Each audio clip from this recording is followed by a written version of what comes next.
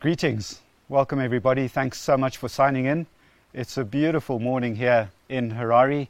My apologies for the shiny head. If you need to pause and put your sunglasses on, you're welcome to do that. Just by way of an update with regard to Sunday services, under the current lockdown regulations, we would be able to open our 4 different sites, but only to those who have been vaccinated. And we just feel that would be divisive and not inclusive, which is what we want to be. We want to be inclusive and welcoming as a church. Some people have been told by the GPs not to get vaccinated. Others who want to haven't been able to, over the past few months because there's been shortages and long queues. So for various reasons, folks haven't been able to get vaccinated. So we wanted to try and combine safety and inclusiveness, and so that's why we're meeting in people's homes in groups of up to about 10 people.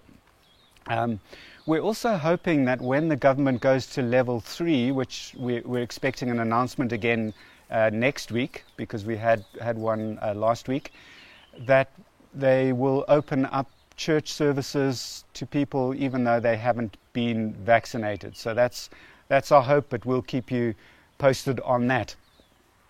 In the meantime, we are between 2 different preaching series, and what I'd like to do today is in a sense do a little bit of mopping up to add some teaching to our series on the church.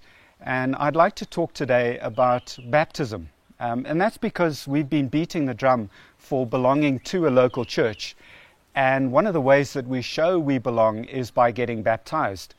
So I'd like to address 4 questions today. What is the reason for baptism? What is the meaning of baptism? Who are the subjects? In other words, who do we baptize? How do you qualify?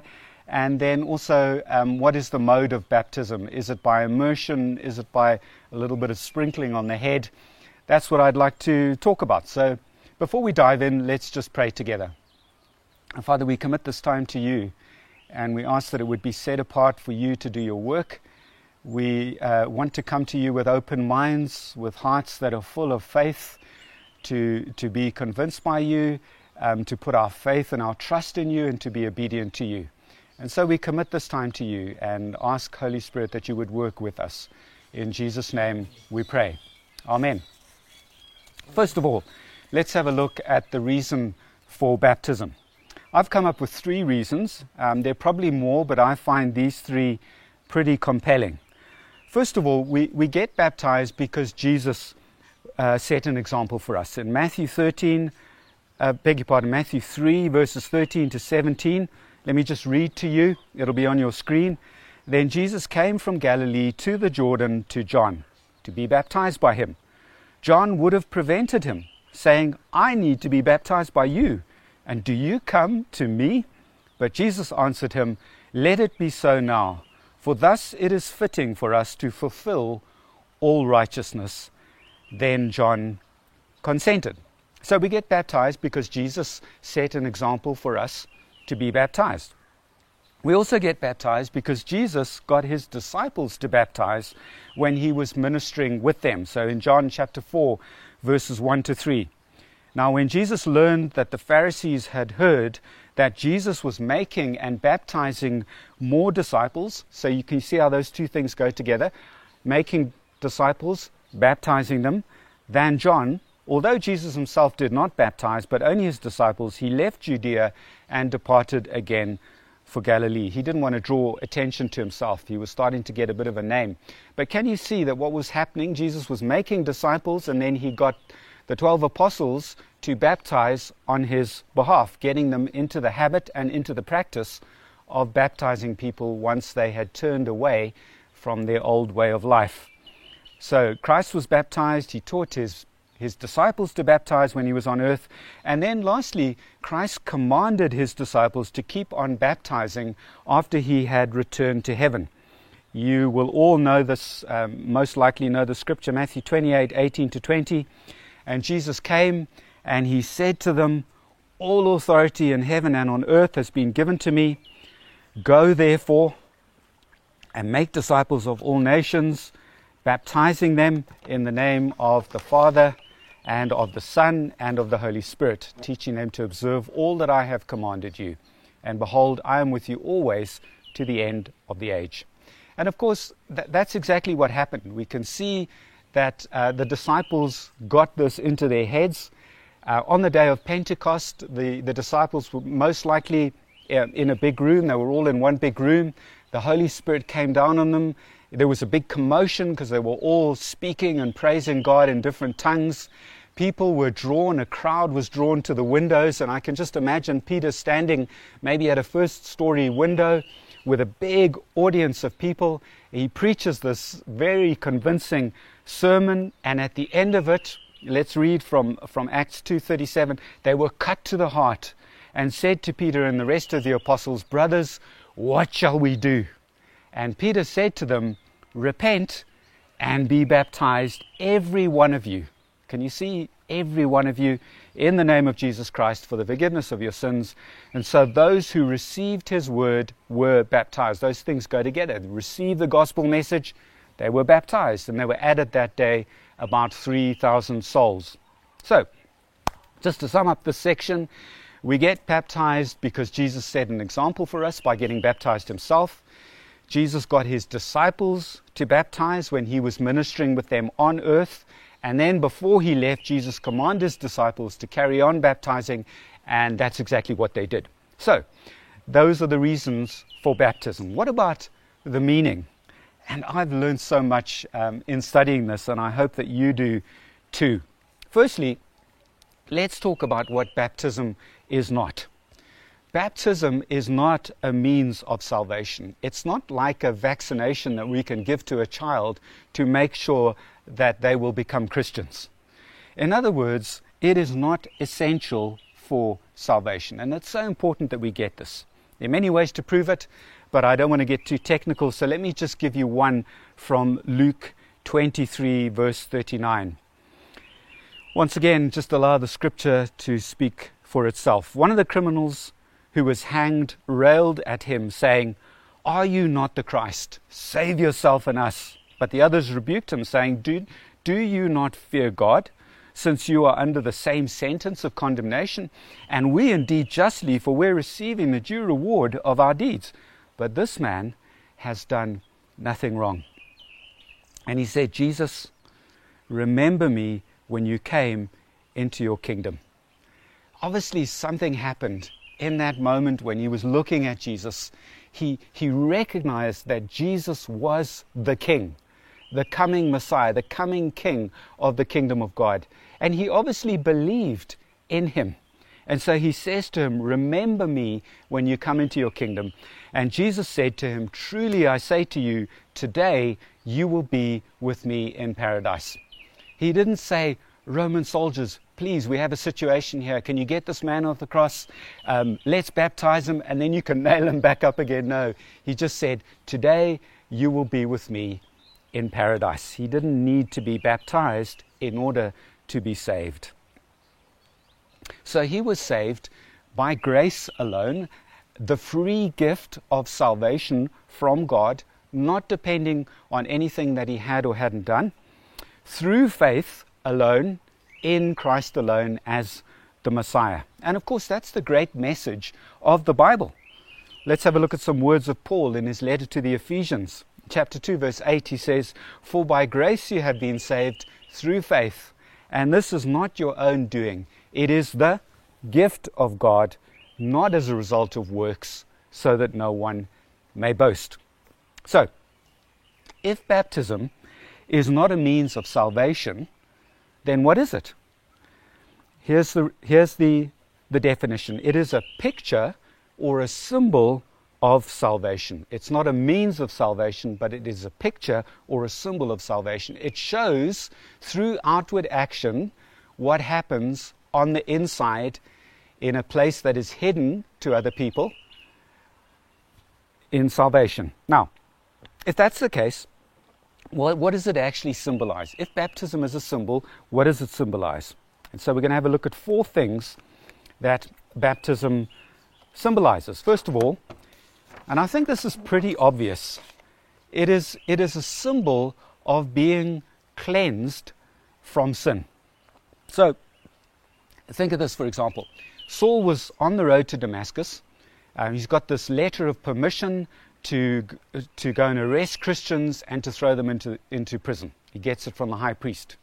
But he didn't anticipate that he was going to be arrested by the risen Christ himself. So on the road to Damascus, Jesus appears to him, and Paul is so dazzled by the presence of the risen Christ and so blown away by the things that Jesus is saying to him that he actually falls off his horse and he's blinded. He cannot see. So they lead him into Damascus until a faithful Christian called Ananias comes to pray for his healing. And this is what Ananias said to Saul.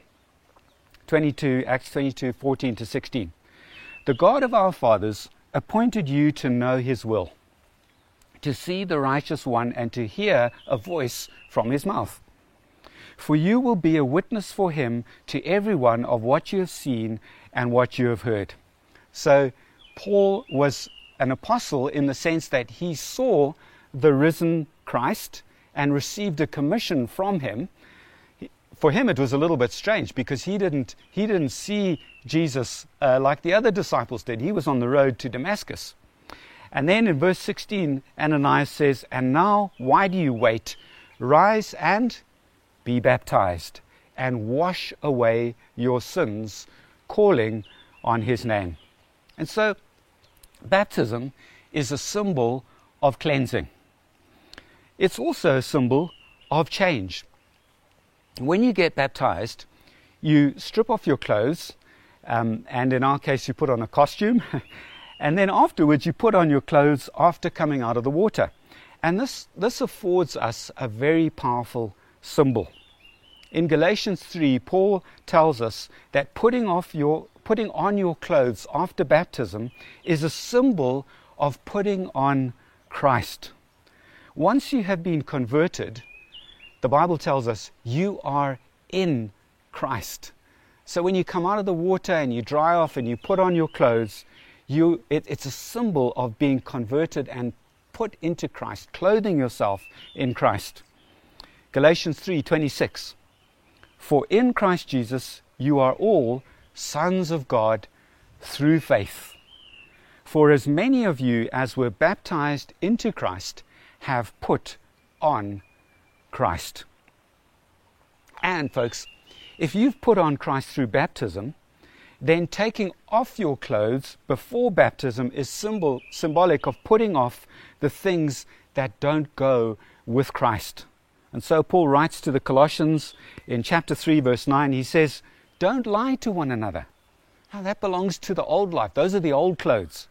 Seeing that you've put off the old self with its practices and have put on the new self, which is being renewed in knowledge after the image of its creator.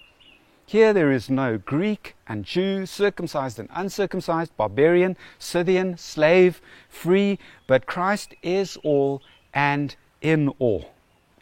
Put on then, as God's chosen ones, holy and beloved, compassionate hearts, kindness, humility, meekness, and patience, bearing with one another, and if one has a complaint against another, forgiving each other, as the Lord has forgiven you, so you must also forgive. So, isn't that a wonderful symbol? It symbolizes cleansing. It symbolizes change, both of which occur when you are born into God's family. But there's more. And this is perhaps the most powerful image of all. It is a symbol of death and resurrection.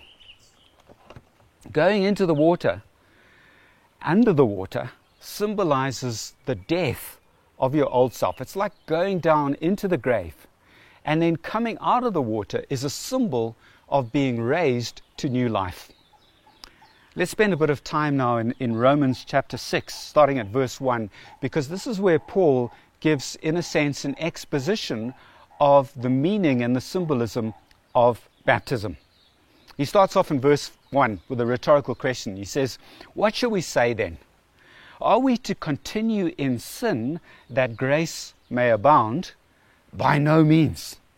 So Paul's been arguing that a person gets put right with God through faith in Jesus' work rather than faith in his own work. In other words, we're saved by grace, this free gift of salvation from God, not through obedience to the law.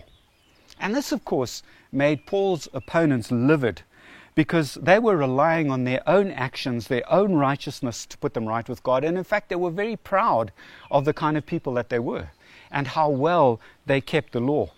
And they had this objection. They were saying, well, if Paul preaches this message of grace, then people are going to do what they like. They're going to claim that the more they sin, the more God's grace needs to be given to them, and that'll in some way showcase God's grace. But Paul says, no, by no means. Such an understanding displays a poor understanding of salvation, as symbolized by baptism. And so he asks the question, going on to verse 3, how can we who died to sin still live in it? Yes, we do sin from time to time, but that's different to living in it. How can we who died to sin still live in it? We don't entertain sin. We don't get cozy and comfortable with sin. No, we do not sin so that grace may abound, because we've died to sin. I wonder what that means. Well, Paul goes on to explain that Christ died not only in your place as a substitute, but also as your representative. And we don't often think about this. We do often think about Christ's substitutionary death. He died in my place. But what about Christ dying as my representative? Verse 3, do you not know that all of us have been baptized into Christ Jesus, were baptized into his death? We were buried, therefore, with him by baptism into death. And notice that Paul doesn't say here, we died like Christ. He says you died with Christ. When God looked upon Christ's dead body, he saw the corpse of your body of sin, the old man dead. But why did that need to be? Why did Christ need to die as our representative? He carries on to say, continuing in verse 4, in order that, here's the purpose, here's the reason why, just as Christ was raised from the dead by the glory of the Father, we too might walk in newness of life. So Christ died as your representative so that he could be raised as your representative as well. Verse 5 says, for if we have been united with him in a death like his, we shall certainly be united with him in a resurrection like his. This is such a wonderful thing, to know that the old man has died and that we've been raised as a new person, a new creation in Christ. But we still come back to this idea of what does it mean to be dead to sin? And Paul gives us some further clarification in the next verse, in verse 6. He says, we know that our old self was crucified with him in order that the body of sin might be brought to nothing. And here's the purpose of it all, so that we would no longer be enslaved to sin. Folks, because you are identified with Christ's death and resurrection, because he represents you there on the cross and coming out of the tomb, it means that there has been a change of ownership. There's been a change of master. Before you became a Christian, your master was sin. Sin owned you. Now that you've been born again and baptized, sin no longer owns you because there's been a change of ownership. Christ owns you. God owns you. Let me give you an illustration of this. When I employ somebody, maybe to work in my garden, let's call him Timothy, for example. I employ Timothy. I enter into an employment contract with Timothy. And there's certain obligations that I need to fulfill and obligations that he needs to fulfill under that employment contract. Now, I can ask him to do things like take out the rubbish, cut the lawn, etc., etc. My obligation is to pay him, and so on and so forth. Now, if Timothy resigns and he enters into an employment contract with Kevin Murrell, who lives next door, he is no longer under an obligation to do things for me that were controlled by the employment contract that we had, because he's entered into a new contract. He's got a new employer, in a sense. He's got a new master. So I could stand at the wall and shout across to Timothy, Timothy, I wonder if you could just come and mow my lawn. And you know, Timothy could choose to do that if he wanted to, but he would not be under any obligation to do that. And that's what baptism, that's what salvation, and baptism pictures it, does for us. There's been this change of ownership. I can still say yes to sin, but I no longer have to, because I no longer have an obligation to obey the voice of sin. My obligation is with God. And so going under the water symbolizes that. It symbolizes the death of your old self. Coming out of the water is a symbol of being raised to new life. You're no longer a slave to sin. There's been a change of ownership. And all of this, folks, was made possible when your old self died with Christ, and then you were raised with him to new life. That contract with sin was broken because you were now dead to sin. If Timothy died, he would no longer have an obligation to me, and that's what this is all about. So baptism is a symbol of cleansing. It's a symbol of change. It's a symbol of death and resurrection. And then lastly, it is a symbol of joining. This is a quote from a man called Beasley Murray. He says, from the beginning, baptism in the New Testament communities was understood as a corporate as well as an individual rite. 1 Corinthians 12, verses 12 to 13. For just as the body is one and has many members, and all the members of the body, though many, are one body, so it is with Christ. For in one Spirit we were all baptized into one body, Jews or Greeks, slaves or free, and we were all made to drink of the one Spirit. Notice also, we had a look earlier at Galatians 3, 26 to 28. It's going to be on your screen. You can see here that Paul's thinking passes immediately from the putting on of Christ in baptism to the concept of being part of a body. So he says here, for in Christ Jesus you are all sons of God through faith. For as many of you as were baptized into Christ have put on Christ. There is neither Jew nor Greek, there is neither slave nor free, there is neither male nor female, for you are all one in Christ Jesus. And if you are Christ's, then you are Abraham's offspring, heirs according to the promise. Just as a little aside here, one of the things that we remember when we get baptized is that we're getting baptized into a body. And in that body, there is no space or room for socioeconomic distinctions, for racial distinctions.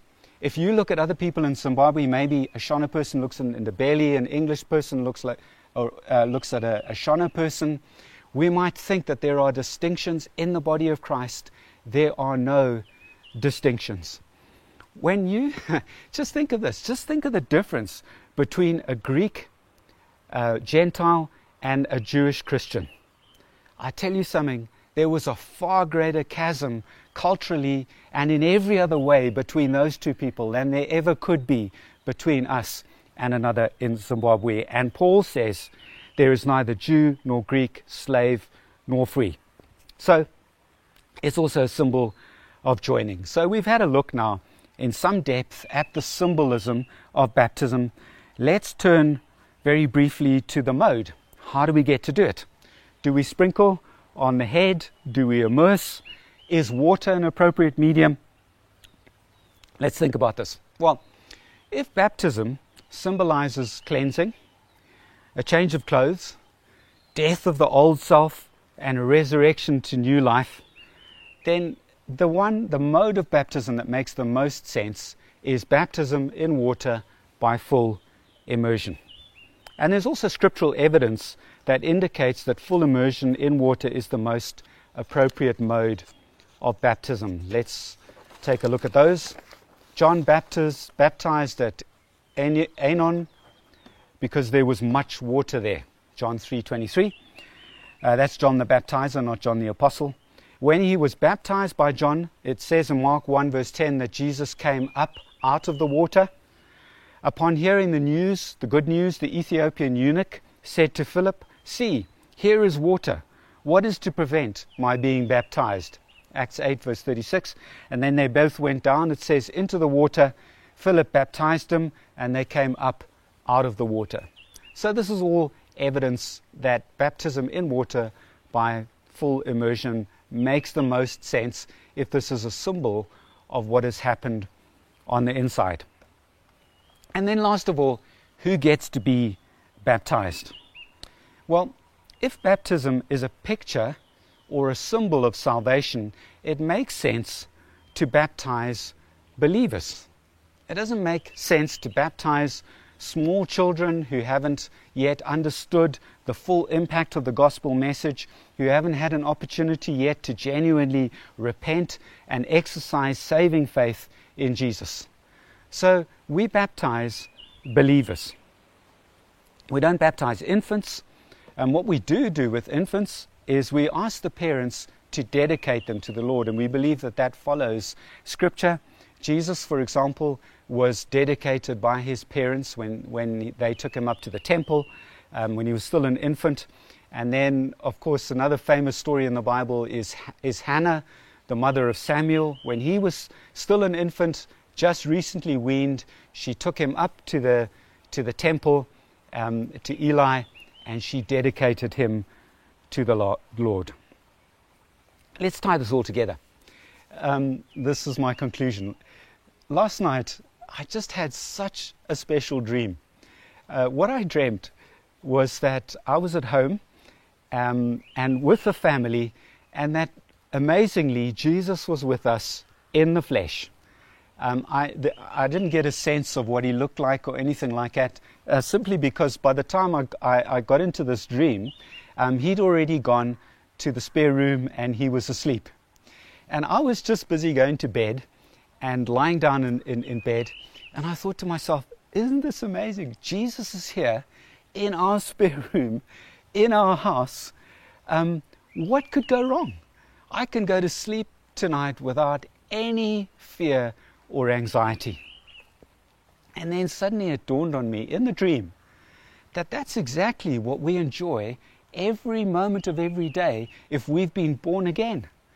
Because baptism tells us that we are in Christ. We are clothed with Christ. So that reassurance that I felt of Jesus actually being with us in the flesh was true of the fact, even though he isn't with us in the flesh anymore, but we are still in Christ. And so I think that this is a wonderful reassurance for us as believers. And so what I would like to do is just address three possible people or categories of people today. First of all, those exploring. You know, if you're curious about what I've been saying today, but you're still not convinced, that's fine. Keep going until you get convinced. But don't give up. Keep going. Keep exploring. I've been talking about some amazing things today. The implications of these things are earth-shattering for you. So just keep exploring. You're on the verge. You could be on the verge of finding something amazing. Then, secondly, maybe you're like the thief today. You've actually come to that point, like the thief did, on the cross, where he's like, oh my word, this is Jesus. He's the Son of God. He's the Messiah. He's offering me this free gift of salvation. And if that is the case, then I would encourage you right today to go and pray to Jesus and just say, Jesus, remember me when you come into your kingdom. And just commit your life to Jesus. And then please get in touch with us so that we can talk about it some more and get you baptized, because that's obviously the next step. Repent and be baptized. And then thirdly, if you are not baptized, but you believe, then this is a next step that you need to be considering, getting baptized. And it doesn't matter how old or young you are. Nobody's going to look down on you because maybe you've been a Christian for a long time. It's a wonderful experience to be baptized, and I would encourage you to do it. So let's pray and just give thanks to God for this amazing ordinance of baptism. Father God, thank you. Thank you that when Jesus left, he gave us this command to be baptized. And Lord, when we spent time as we have today just looking at the meaning of baptism, we are just blown away once again. And it happens to us on a daily basis by your grace, by the work that you've done, by how you change things in our lives. And so we just come before you and we thank you. We pray all of these things in Jesus' name. Amen. Thank you so much for joining us. Trust that you have a wonderful day together and a good week in the week ahead. We'll be praying for you. Remember to contact us if you would like to know more or like to be baptized. After all, we're coming into summer. You're not even going to get cold if you get baptized now. Cheers for now, and we'll link up with you in the next few weeks. Goodbye.